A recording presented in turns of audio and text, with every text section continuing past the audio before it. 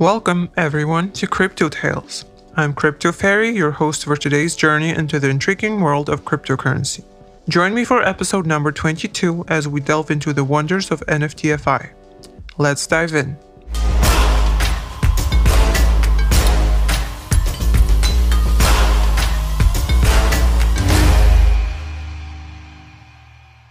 Can NFTFi be a new trend in 2023?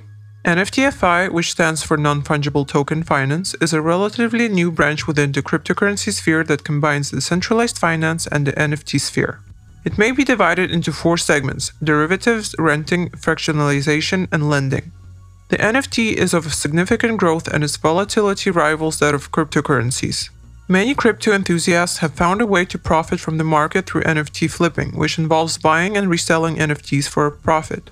An alternative is now emerging in the form of NFT derivatives. They are futures contracts that allow betting on the future price of certain NFTs. For flippers, this opens up new possibilities, one of which is shorting.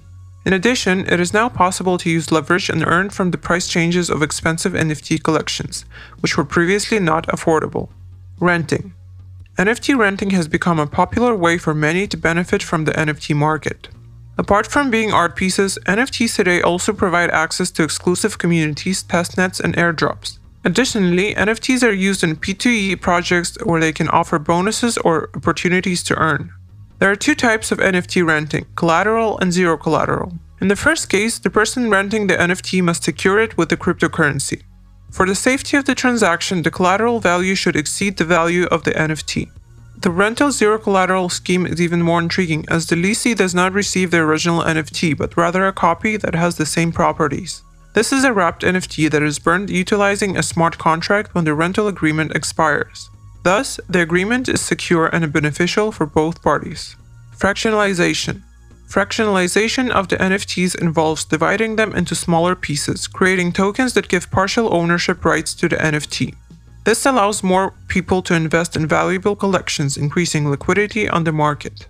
There is, however, a significant issue with NFT fractionalization. The original NFT is locked and transferred to a decentralized platform for fractionalization. In order to release the original NFT, all of its parts must be reassembled, which may not always be possible. Lending. NFT can be used as collateral for cryptocurrency loans. Smart contracts are used to execute such deals similar to regular decentralized platforms. The loan amount does not exceed the collateral value, which is usually calculated based on the minimum NFT price on the market. Additionally, the NFT lending industry offers the option to purchase NFTs on credit, where the NFT is only received after the contract period has expired and all monthly payments have been made. Although this may seem unwise at first, the main advantage of such a purchase is that the price of the NFT is locked in at the time of the agreement. Even if the market value of the NFT has risen significantly, the payments on the loan remain unchanged. As a result, it is possible to buy NFTs at a favorable price even if one doesn't have the necessary funds. Prospects. NFTFi is still a nascent industry that will grow as the NFT market expands. Since NFTs already offer a variety of use cases, the prospects for NFTFi are rather bright. What matters most is that the decentralized finance sector does not fall under regulatory scrutiny.